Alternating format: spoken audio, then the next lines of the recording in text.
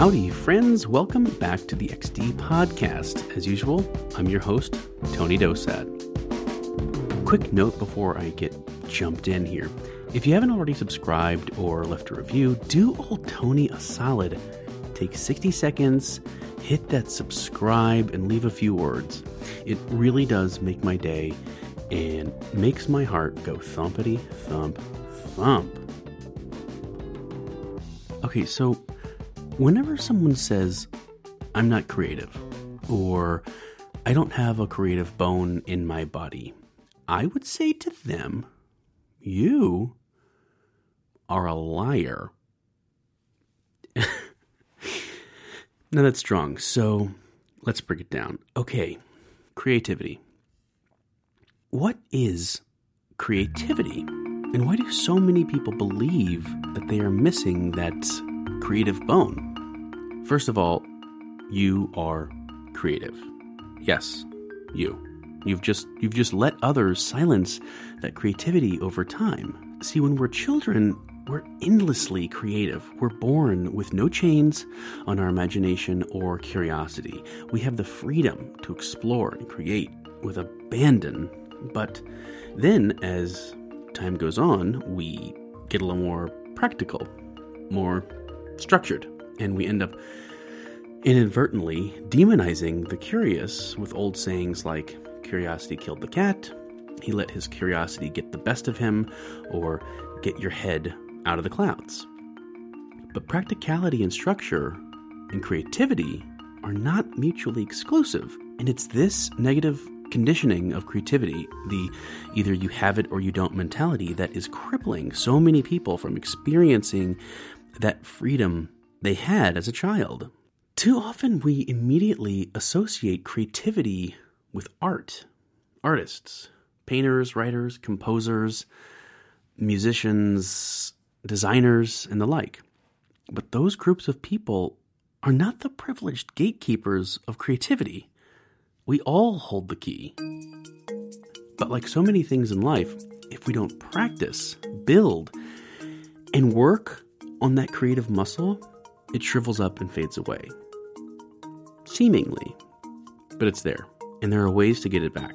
So how do we tone our creative muscle and get those juices flowing?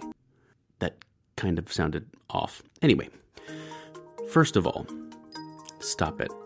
Stop saying you aren't creative. Don't ever say it again. Don't feed into the lie. The more you speak it, the more it becomes true, and the more you continue to squash that innate ability you were born with. You have to flip your script. You have to rewire your mind and redefine what it means to be creative. Secondly, is secondly a word? Second? Second of all,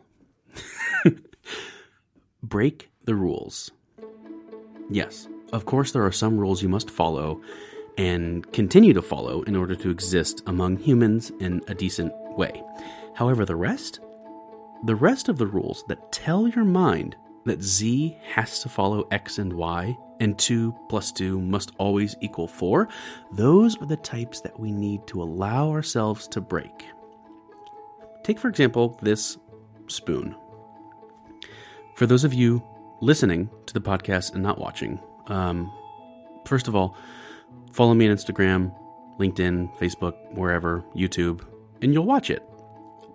It's a spoon. It's a plastic spoon. It's about 5-6 inches long. Now, rules tell us that this is a spoon. And if I were to ask you what you might use the spoon for, presumably the first thing you'd say would be something along the lines of eating something or cereal, which that's correct. Nothing wrong with that answer. You have very successfully followed the rules. But now we need to flex that creativity muscle. What if I were to ask you, what might you use the spoon for that has nothing to do with food or putting things in your mouth? Stream of consciousness, what comes to your mind? Allow yourself to break the rules. Be open.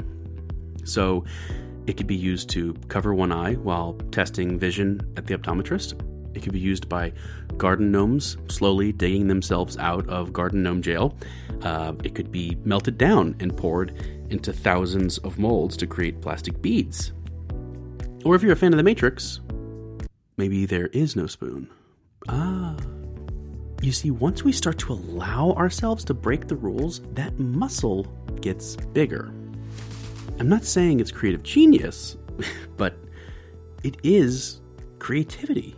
And once you start to apply that same technique to your work, your everyday tasks, your relationships, or raising your children, you'll find that at the end of the day, creativity is nothing more than granting yourself the freedom to solve problems in a unique way.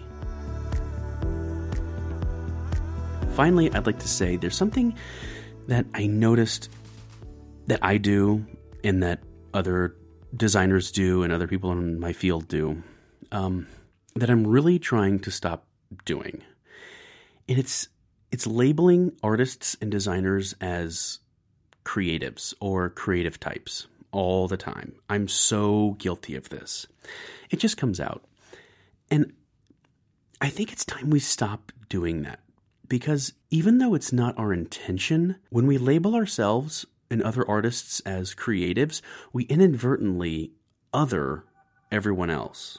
And we play into that misconception and wrongfully further bolster that lie that artists equals creativity. Everyone is creative. Some just allow themselves to show it and experience it more often than others. You know, there's a reason why I finish every episode with a single call to action, which, if you've listened to the end, it is stay curious. And I think it's important to understand that. To stay curious and to understand that you are creative. So be open. Give yourself permission to tap into your inner child and be imaginative and be curious. Don't let your curiosity get the best of you. Let your curiosity be the best you.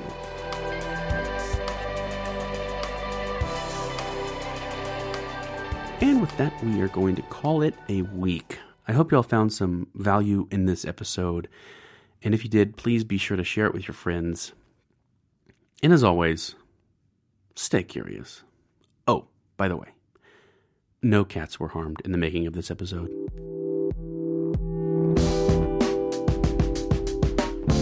The XD Podcast is part of XD Media, LLC, and is written and produced by me, Tony Dosat.